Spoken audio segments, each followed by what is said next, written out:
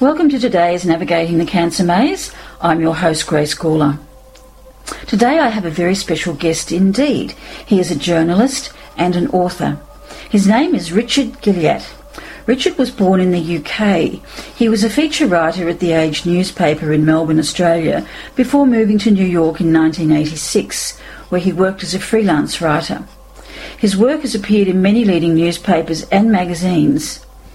In 2000, he won Australia's highest award for magazine feature writing, the Walkley Award.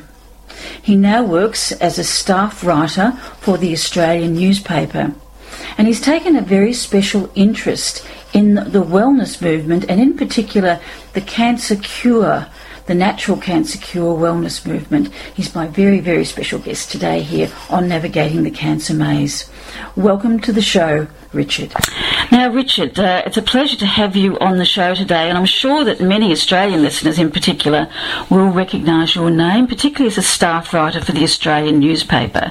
So can you tell our listeners about your background in journalism and how that background has helped you to develop your particular brand of investigative journalism? Thanks, Grace. Thanks for having me on the show. Look, I've been a journalist for more than 30 years, and I started off in Melbourne really as a sort of general news reporter. I've always had a funny sort of attitude towards the term investigative journalist because I've always felt that any good journalist investigates, and I've never particularly used a lot of the techniques. I've never lodged a Freedom of Information request in my entire career, I have to say. I generally just ask a lot of questions and call a lot of people, and that's a skill I developed early on as a news reporter. I actually am old enough to have come straight out of high school into journalism without any tertiary training, and so I really learnt as a reporter on the job. And after a period of years in Melbourne, including some time as a feature writer, I moved to the United States and began writing features from there for publications around the world, and that was in the late 1980s. And one of the things that sort of set me on a certain path in journalism was that my time in the US coincided with what I would regard as an outbreak of sort of contagious hysteria around child abuse. And this was a period where you had two related phenomena, one being the kindergarten cases where people became convinced that their children were attending kindergartens where gross amounts of abuse were taking place, sometimes involving Satanism, and you had a whole series of prosecutions in the US based around the testimony of children who it was later realised had been induced into making false claims by suggestive questioning. And at the same time you had a second phenomenon, which was the recovered memory phenomenon, where counsellors and psychiatrists and psychologists were treating adults who were recovering quite similar memories of really extreme forms of abuse involving torture and Satanism and various other very extreme phenomena. And this led to a belief within a lot of law enforcement and police, and even among the judiciary, that these offences were real and that these stories that were being told by adults and children were real. And it really did develop into a sort of a witch hunt, actually. And I became quite fascinated by that phenomenon, and when I came back to Australia, I discovered in the early 1990s, I discovered that it was in fact happening here, and there were a number of cases prosecuted in Australia in which recovered memories were central to the cases, and very extreme forms of child abuse were being alleged against people who protested their innocence. And I wrote a book called Talk with the Devil, which dealt with that. And I guess that really alerted me to the way that well-meaning people, in this particular case social workers and counsellors and police, can get caught up in a belief system that is actually quite destructive. And that's sort of been quite a fascination with me, and the way that can become a contagion, a sort of a cultural contagion. It gives you a very good background then for the recent work that you've been doing in the wellness industry. So, Richard, let's move on to that, and particularly as far as cancer patients are concerned, and the listeners to this program mainly are cancer patients, your investigations into the cancer cure and wellness industry has actually led to your invitation today. In 2012, now, you took an interest in the story of someone called Wellness Warrior, the late Jess Anscow, and her mum, the late Sharon Anscow. And your published story appeared in The Australian on the 22nd, I think, of September it was, 2012. It was titled Holding Out for a Miracle, but that miracle never happened, did it? So I'd like you to tell us again what's interested you in the Anscow story, what have you learned from being involved with it, including the follow-up and the most recent article titled Wellness Inc., which was in the Australian newspaper last weekend. Well, my point of initial interest in the wellness industry and in the popularity of alternative cures for cancer, and I use the term cures very broadly, was actually the case of a Austrian-born doctor called Helfried Sartori, who came to Australia in sort of 2004, 2005, and set up clinics in which he pursued alternative treatments for cancer, which he assured people would cure them. And what went on in those clinics was the subject of a coronial inquest in Perth in 2011, 2012, many years later, and it was really an extraordinarily revealing investigation of what went on in Sartori's clinic, which was in fact a horrific situation in which terminally ill or seriously ill cancer patients were encouraged to abandon all pain-killing medication and instead submit themselves to a regime of coffee enemas and the administration of very strange chemical substances such as cesium chloride and an industrial solvent called DMSO. And these treatments took place in these makeshift clinics that were set up in Darwin initially and later in Perth. And Sartori treated, or the clinics treated, around 19 people, all of whom died and a number of whom died during the treatment. And the coronial inquest report, which is actually available on the internet, is just an absolutely horrific and detailed examination of what went on in these clinics. And what really struck me about this was that Sartori managed to get a GP in Perth, a doctor, general practitioner, and a number of nurses to participate in his experimental techniques. And it really was an amazing insight into how persuasive some of these people can be in offering these treatments, and also how people's desperation and their fear of conventional treatment, chemotherapy and radiotherapy, can compel them to down a path of incredible suffering and ending, in this case, in the deaths of 19 people.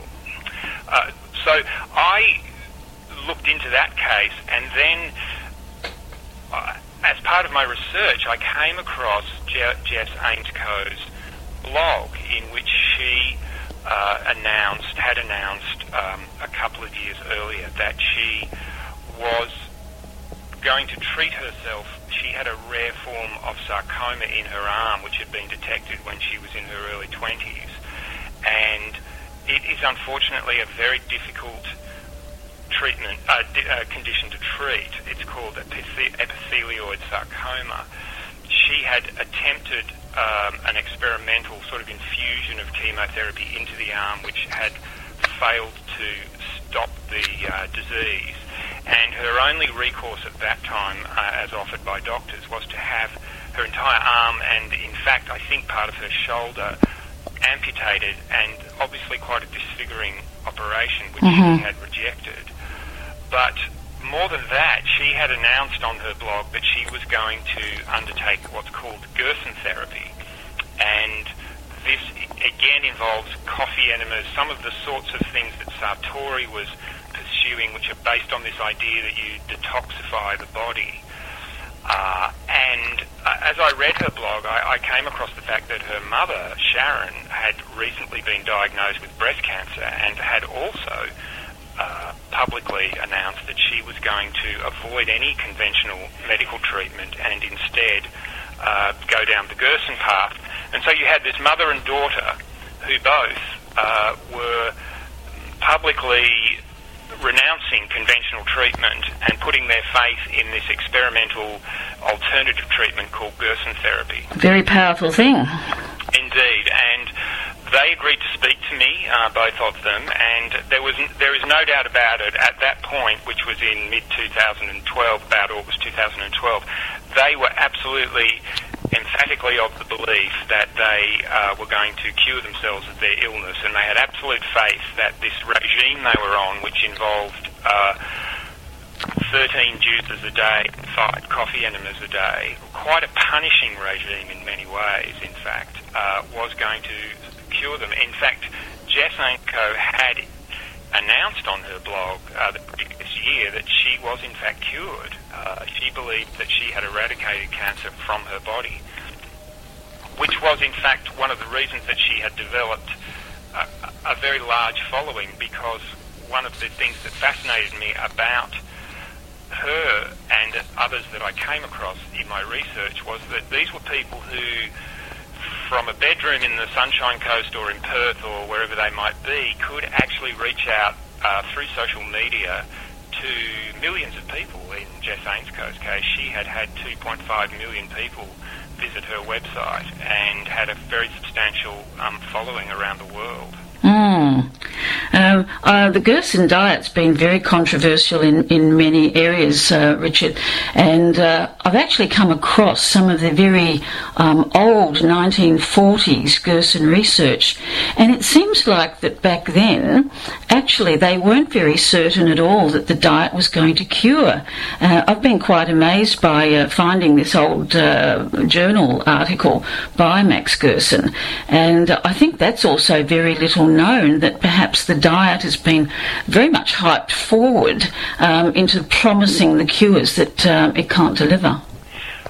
I don't know how, Jess Ainsko was a very young woman, and I would imagine a very desperate young woman, and I don't know how rigorously she investigated the Gerson therapy. She certainly went to the clinic in Mexico and spent a considerable amount of money, I think about $15,000, being trained in the regime. And she, in her writings, made it quite clear that she thought that Max Gerson had found the cure to cancer, and that, in fact, his cure had been somehow suppressed or kept secret, kept from people. And this is one of the aspects of the wellness movement that I have found to be quite interesting and disturbing, is this notion that the medical system is corrupt.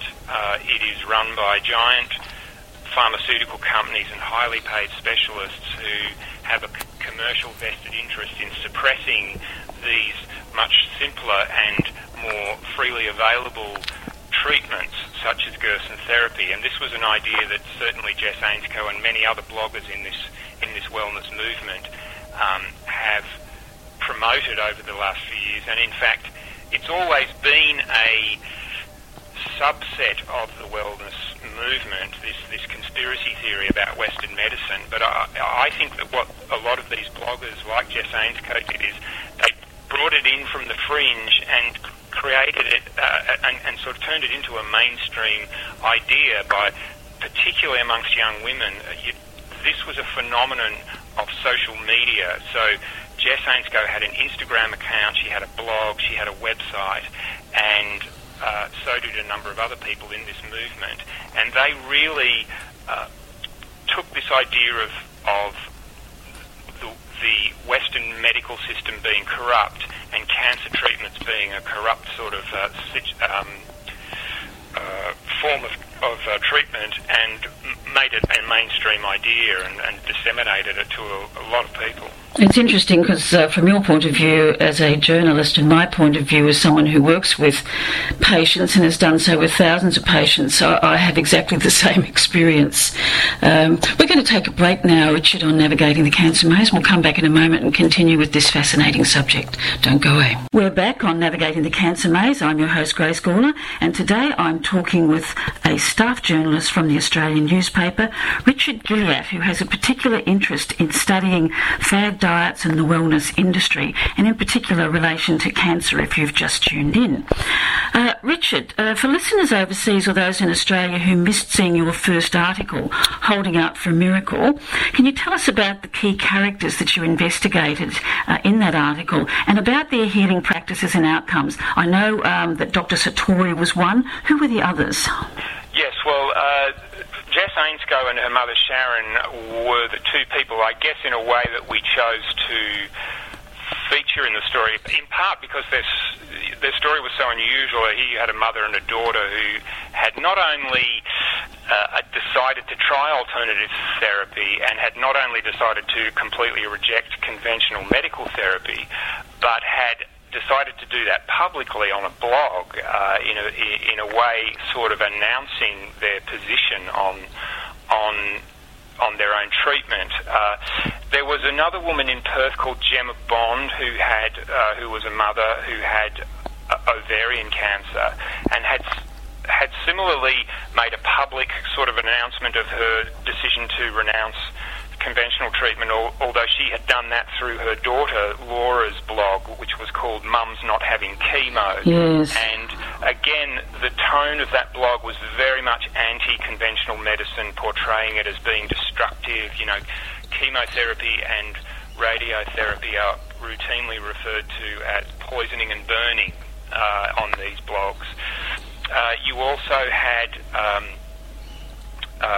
Amanda Ruzzi, who was a model who had, again, like Jess Ainscough, she had been diagnosed with cancer and had announced that she was going to do coffee enemas and veganism.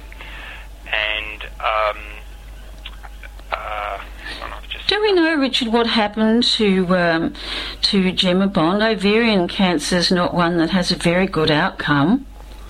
Well, Gemma Bond's case is interesting in the sense that if you go to her Facebook page, you will find a posting from about 15 months ago where she has a photo of herself smiling and she announces that she's cancer-free. And there's been nothing from her since then. And I recently contacted her daughter Laura, who didn't want to be quoted, but I was assured that her mother was fine.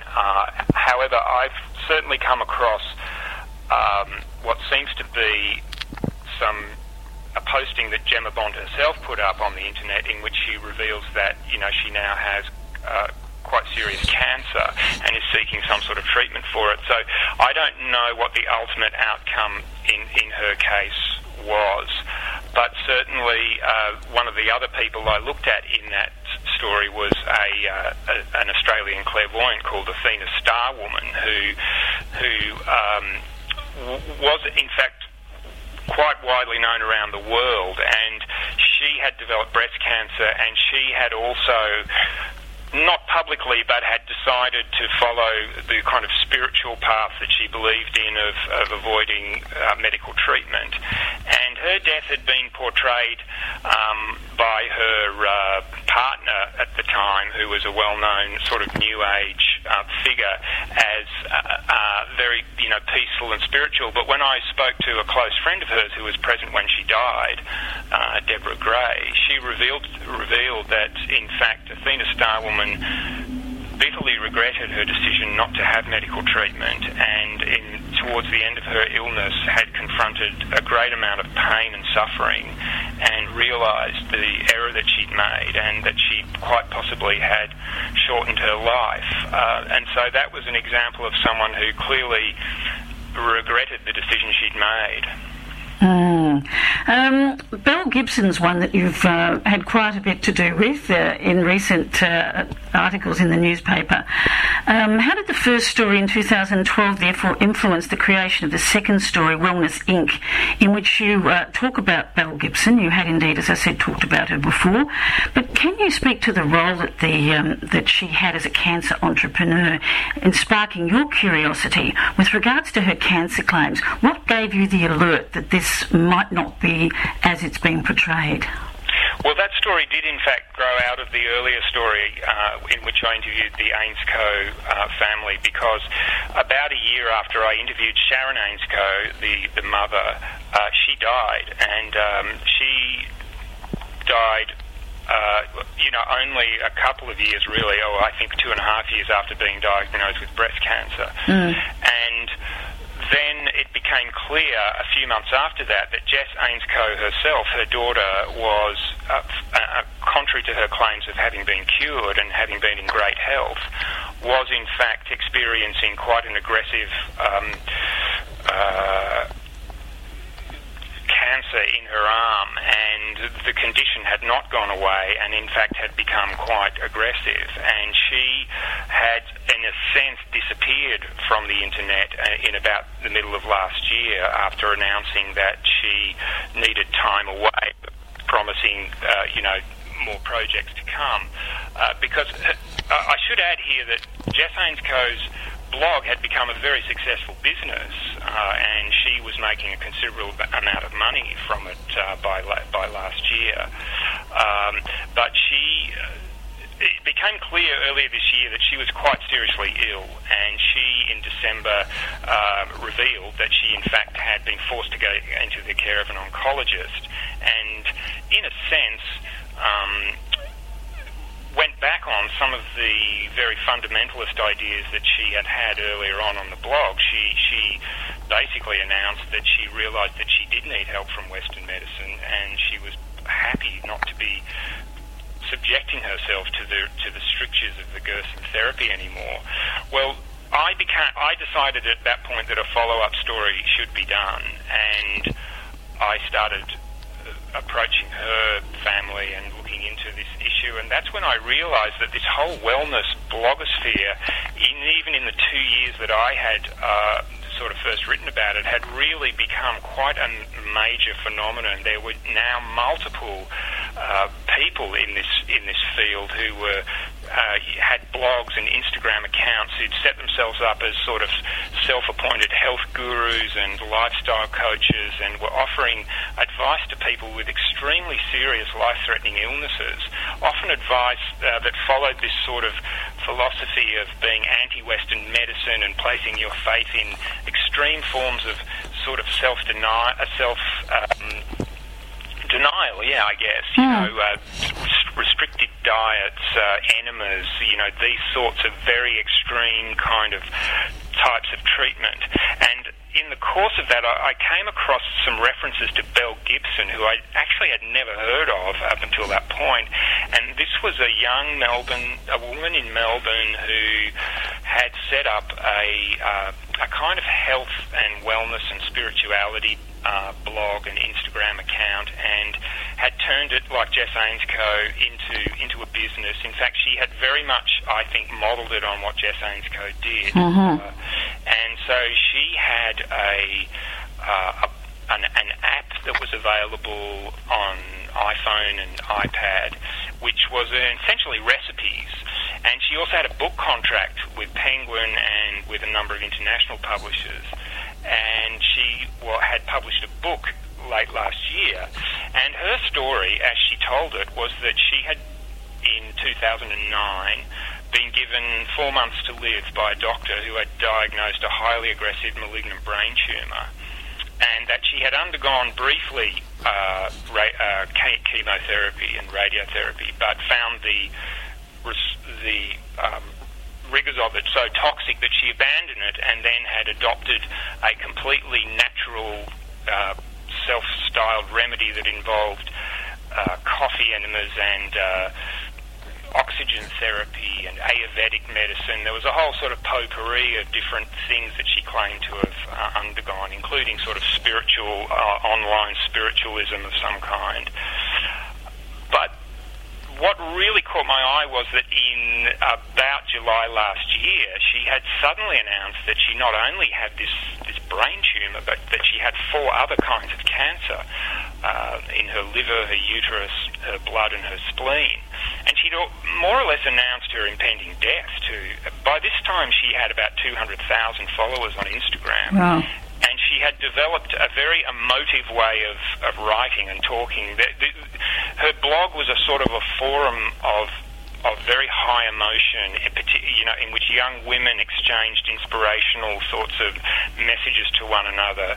And I was really struck by that, and by that I had a lot of difficulty understanding how anybody with her conditions could have survived, let alone could have looked just like a perfectly healthy young woman, in fact quite a beautiful young woman. So I rang her up and asked her for an interview. Right. And she, to my surprise, agreed. And so I went to interview her in Melbourne, and it was one of the strangest interviews I've ever done, because in the course of it, she began to cry and to admit, in effect, that the claims of cancer that she'd made last year, the 4 additional cancers, were not true. And she offered this very convoluted sort of reason for that, which was that she'd been misdiagnosed by a doctor who she wouldn't name, who she couldn't even confirm was a medical doctor.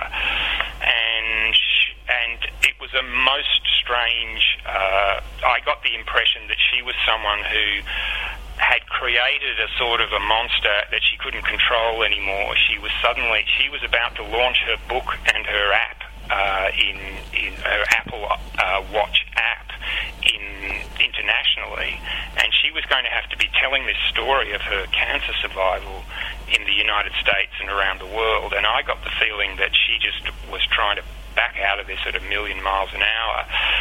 To cut a long story short, I did a lot of investigating, and I discovered that she had, in fact, lied about her age. She was not 26. She was only 23, which meant that when she got her original alleged brain tumour diagnosis, she would have only been 17 years old.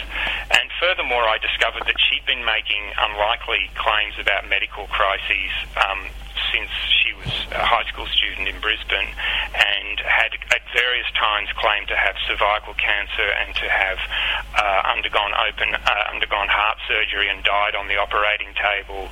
And I managed to track down a number of people who knew her through the years, who basically told me that at no time had she ever shown any signs of either major illness or having undergone any kind of chemotherapy. And so it was difficult at that point to know really what to make of the story. It clearly seemed medically impossible that she would have had a brain tumour so severe that it would kill her in 4 months. I mean, there's no record of anyone surviving that without treatment for 5 years. So what we had was a story where it appeared that what she claimed to have was not true, but we didn't really know whether she had some other medical condition. Did she have a benign brain tumour that she'd been living with for years? I mean, that was possible. It was a very difficult story in that sense, because at a certain point she refused to speak to me anymore when she found out that I was contacting people from her past. Right. Richard, we're going to have to take a break now, and we'll be back shortly. We can continue with Belle and how that moves into other people who have been in the system. And when we come back, I'd be interested to talk about the people you interviewed that had started off on the natural cancer cure path and then switched over to mainstream medicine. So, don't go away, folks. We'll be back soon on Navigating the Cancer Maze. We're back on Navigating the Cancer Maze today. I'm with Richard Guilliatt, who is a journalist, staff writer for the Australian newspaper. If you've just joined us, make sure to listen to what you have missed. We're talking about the wellness movement, and particularly in terms of curing cancer claims. Richard, you interviewed several people who had tried natural therapies and jumped over to the other side, so to speak, and decided that it was time to start looking at some conventional medicine. Can you just tell us briefly about that experience and what it was like speaking to those people? Well, what I actually found was that people who espouse these sorts of natural therapies are in fact very reluctant to acknowledge the role that conventional treatment may have played. I did, as I mentioned earlier, write about Athena Starwoman, the clairvoyant, and there's no doubt that she was one person who adopted a natural approach in the sense of avoiding any treatment. I'm not quite sure what modalities she was pursuing, but according to her close friend who I spoke to after she died, she very much adopted conventional treatment and towards the end. I mean, Jess Ainscough herself, when she succumbed to the serious end stages of her illness, put herself in the care of an oncologist. And there's a model in Australia called Amanda Ruzzi who has a blog and is a sort of an online advocate of veganism and meditation and various other alternative sort of practices. And she had Hodgkin's lymphoma and underwent conventional treatment. Well, what I should say is she initially announced on her blog that she was going to try and heal herself naturally with coffee enemas and various other forms of alternative treatment. But within a year of doing that, a tumour had appeared on her spine, and she was told that she would be paralysed within weeks, and so she very quickly agreed to undergo conventional medical treatment, which in fact caused her cancer to go into a remission. Now, I did interview Amanda Ruzzi, but one thing I noticed about her blog and in fact in the very brief online exchange I had with her was that she was very reluctant to acknowledge the role that conventional medicine had played in her recovery. I mean, on her blog, to be fair to her, she did thank the staff of the hospital and said how great they were. But really, her blog to this day remains a kind of fiercely sort of pro-veganism, pro-alternative health sort of outlet, and she really was not prepared at all to reflect back on the pros and cons of the course that she'd taken, and I found this to be a fairly consistent pattern in these sorts of. There's a fierce attachment to this idea that that natural therapies are key to recovery, and seems to be a great reluctance to actually acknowledge that conventional treatment can really. It really be helpful. And in addition to that, it's often difficult to know whether these people are giving an accurate account of their illness because we only ever hear it we never hear from their doctors. Yep. So, for instance, with Jess Ainscough, she has said, and her family have said since she died, that basically Western medicine had nothing to offer her, that even amputating her arm was only ever going to be an experimental procedure, and that they have stuck to the script, if you like, that nothing she did hastened her death. But we just don't know whether that's true or not, because to this day we've never heard from any of the doctors who treated her. Yes, there's confidentiality issues, isn't there? And what you say is very true. It's very typical that people will cling to this idea that Western medicine is bad and the natural medicine can't do any harm. Actually, it can do quite a lot of harm, can't it? Well, to me, there are a number of myths in this field. One is that it's harmless, certainly. Another is that, it's a guaranteed cure. You see that on a lot of these websites. There's an emphatic belief that, in fact, this is the key, whether it's apricot kernels or raw food or whatever it might be. And one of the other myths is that it's a sort of, that the Western system is this capitalistic, profit-driven system that's corrupt, whereas the alternative health system is all about altruism. I mean, all of these people that I've looked at, Amanda Ruzzi and Jess Ainscough and Belle Gibson, had businesses. These were online businesses in which they sold books and apps and their courses and their counselling, and made quite good money out of it. And so I think there are a number of myths that that sort of surround this whole field. Yeah, look, it's a good entree card here to stop talking about the younger ones, I guess, and move into the elder ones. And you mentioned in the article Elaine Hollingsworth and Australian actor Tony Barry. Now, they've both been promoters of the famous Black Salve, or sometimes known as Cansema also. Can you tell our listeners who they are and why you added them to your story? Yes. Well, Tony Barry is a very well-known actor in Australia, and he's one of those sort of character actors. He's now 73, and he's gravelly voiced, and he has that sort of demeanour of a kind of rough diamond, as we call it in Australia. And so he's a well-known and very well-regarded figure, and I had heard that he had been pursuing an alternative treatment for carcinoma, which of course in Australia is a very prevalent form of cancer. And he had been lathering this Black Salve, as it's called, onto his legs, which is a caustic ointment which you can buy on the internet, and you know, the active ingredients can vary according to who's making it. But certainly it works on the principle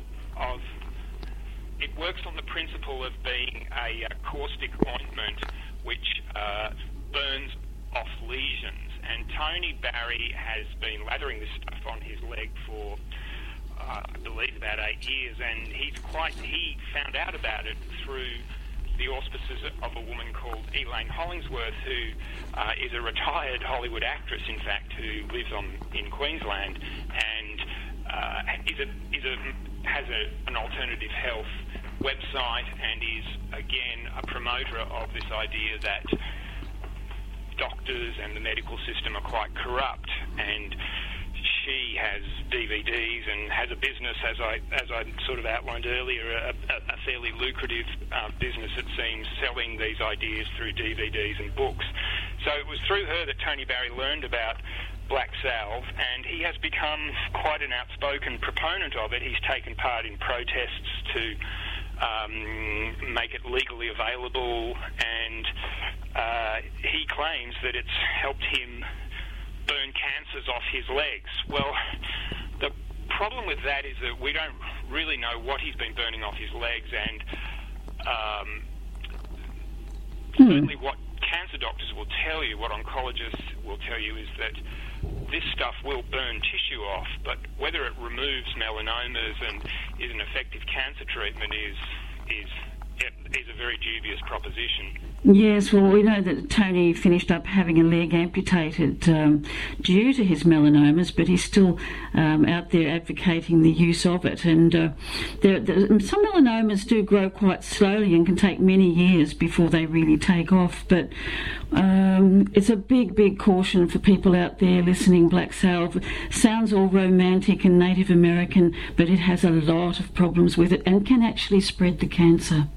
Well, one of the things that fascinated me about Tony Barry and the Black Salve thing was that, as you say, he had to have his leg amputated a couple of years ago, and yet that did not shake his faith in black. I mean, he had a fungating melanoma burst the size of a mandarin, burst through his leg, and had to be given an emergency surgery in which his leg was amputated, but that did not shake his faith in Black Salve at all, whereas he was quite dismissive of Western doctors, who he did consult early on, but he seems to have developed this idea that they just didn't know what they were talking about. And the other thing about Black Salve that really interested me was it sort of seems to go to the extremeness of what is being offered in these wellness websites. My own interpretation is that people, in a very complicated world, and particularly with such a complicated illness as cancer, people are really attracted to a cure that seems simple and seems to have this sort of history behind it. So Black Salve has this history of being used by Native Americans, and so there's this mystique around it, and there's this idea, I think, that it's an ancient remedy that's somehow being kept secret. Yes, indeed. There's more about that on my blog, folks, which I'll put on at the weekend, so take a look at that if you want to know more about the black salve and all of the issues that surround it. Richard, moving on now, there's a claim out on the internet also about raw can cure cancer. Have you actually seen this book, that Raw Can Cure Cancer? It's an elder couple who have been running around Australia doing marathons and just eating bananas and raw vegan food. Apparently it's having a really big influence out there in the world, and there's now speaking to us in a documentary that's about to be made.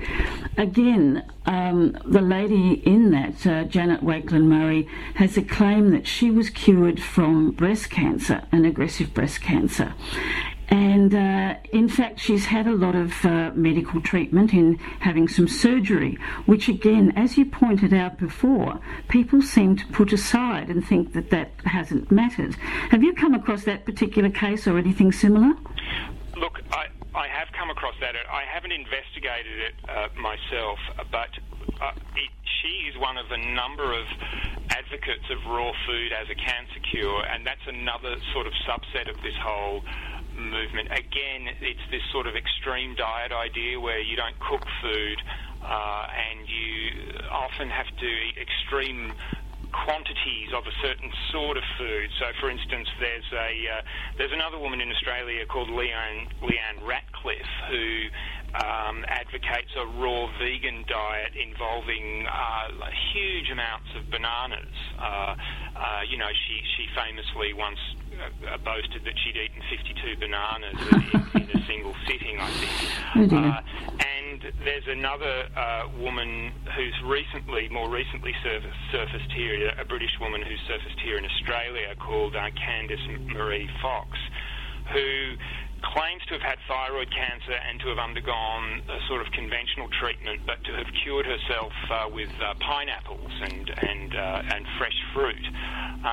There are a number of these people who either claim to have had cancer or who have had cancer who may or may not have had conventional treatment, but who then claim that it was raw food which caused their cancer to go into remission, and there's all sorts of seemingly plausible explanations to do with alkaline levels in the body. Again, one of the problems with these is we never hear from their doctors. We never see any medical records. It's very difficult.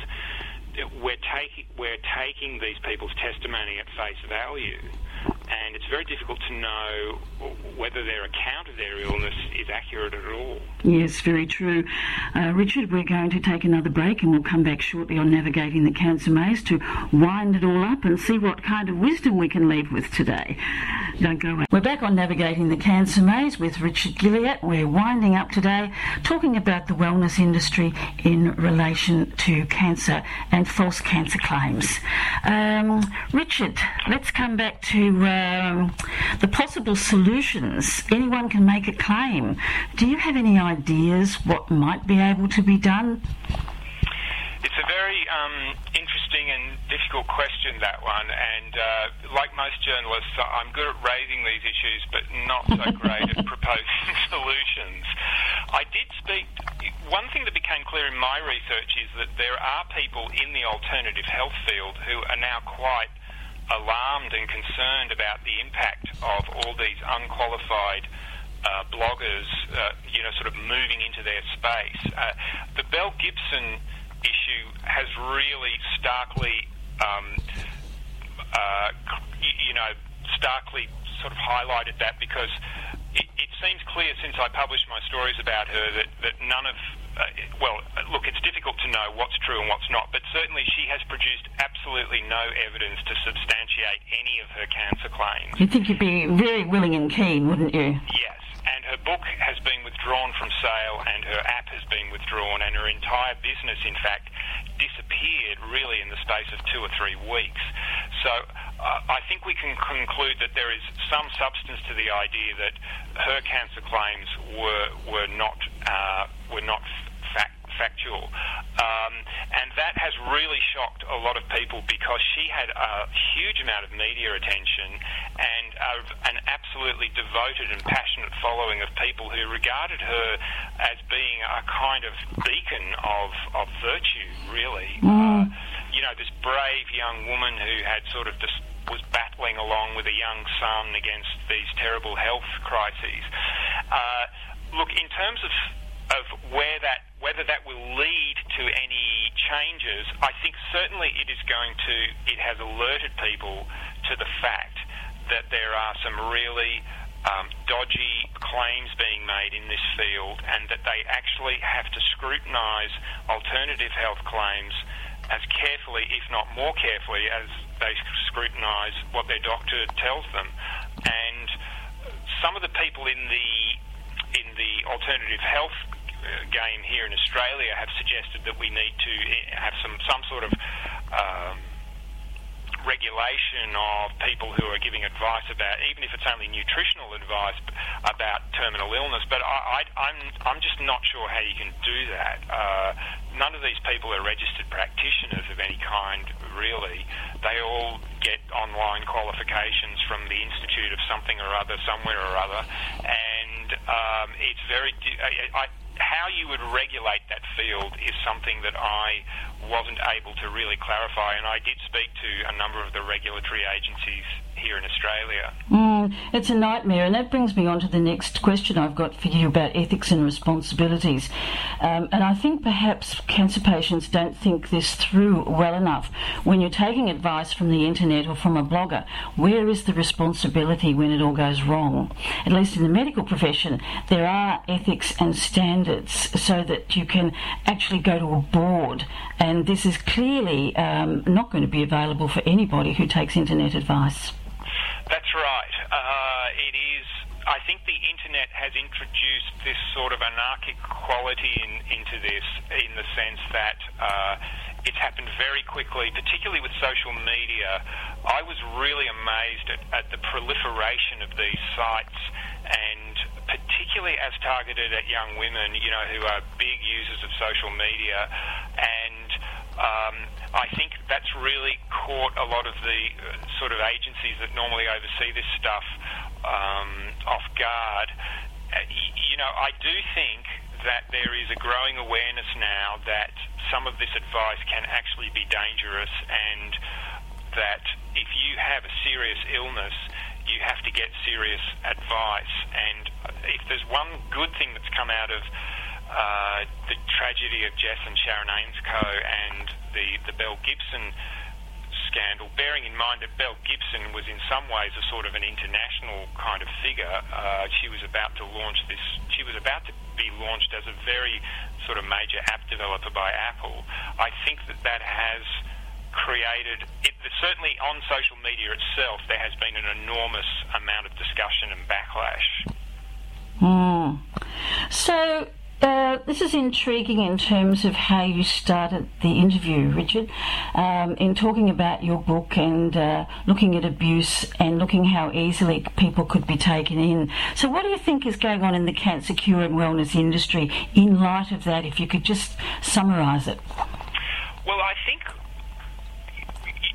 cancer is something that touches a lot of people, an increasing number of people. Cancer it seems more prevalent, and there are many reasons to that. I mean, I know in my own immediate family, I've been touched several times by it, and I think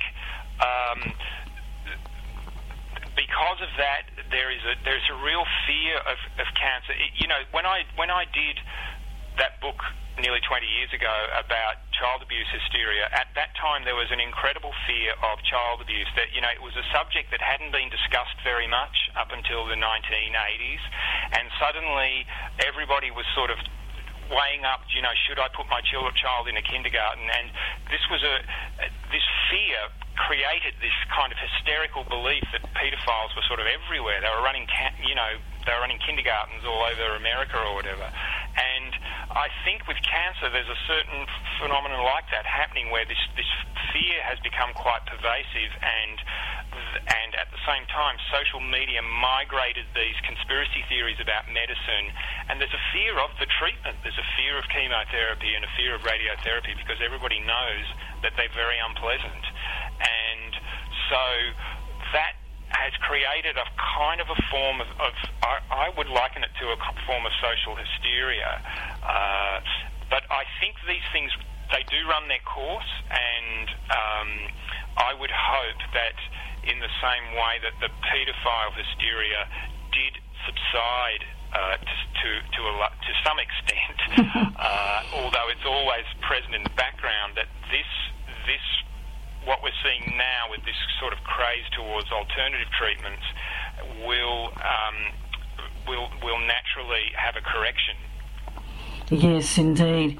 We're talking about, just in finishing, some of the more bizarre diets and regimens. What are your insights on that? I mean, 52 bananas in a day. Probably people aren't going to follow that kind of a person, but it's an indication, isn't it, as to what's going on out there and the influence, and particularly the young people being influenced by the internet. I think it's a reflection of the fact that extreme fear provokes a desire for some sort of extreme action, which seems simple, so a lot of these treatments involve purging, denying yourself food. I mean, Jess Ainscough, when she was on the Gibson therapy, was basically homebound, doing 5 coffee enemas a day and drinking juices round the clock. She lived on the Sunshine Coast, but she didn't go swimming for 2 years because Gerson, has this thing about salt. And, she described the treatment as grueling and how depressed she was. And it's almost as if you have to put yourself through some extraordinary purging to rid yourself of the illness. And I think that's been a key to a lot of these ideas that are circulating around. I think that's a very good point. I interviewed a Singaporean colorectal surgeon on the show last year, and he said he can't believe it, that people used to actually talk about food because it tasted good, or it was social, or it was cultural. He said now people are talking about food because they want to get rid of it. What is the most quick way you can get it through your body and out the other end? That's right. He said it's bizarre. The idea of eating for pleasure, is completely lost. But the strange thing about it is they're doing this because, chemotherapy and radiotherapy are meant to be these catastrophic things that are going to poison you, and yet the alternatives that they're doing are in many ways just as grueling, if not more grueling, and that's just a contradiction that I find really quite strange. Well, I hope you're going to write more about this at some point, because the psychology of it is really fascinating. It is fascinating, and I certainly don't think we've seen the end of it. And even now, there are new. I mean, recently in Australia, there's a couple of new people. The sort of banana lady and the pineapple lady have sort of popped up, and these were people I didn't even know about when I was writing the Belle Gibson piece. So I think there's a while for this to play out yet. Yeah, we're unfortunately out of time. Thank you so much for being a guest on Navigating the Cancer Maze today. I'm sure your articles and your interview today are going to make a big input into the world of cancer patients and provide some food for thought for them, for want of a better word. Well, look, thanks, Grace. It was a pleasure. I'm really glad I could come on the show. Yeah, thanks a lot. Bye for now, Richard. Okay.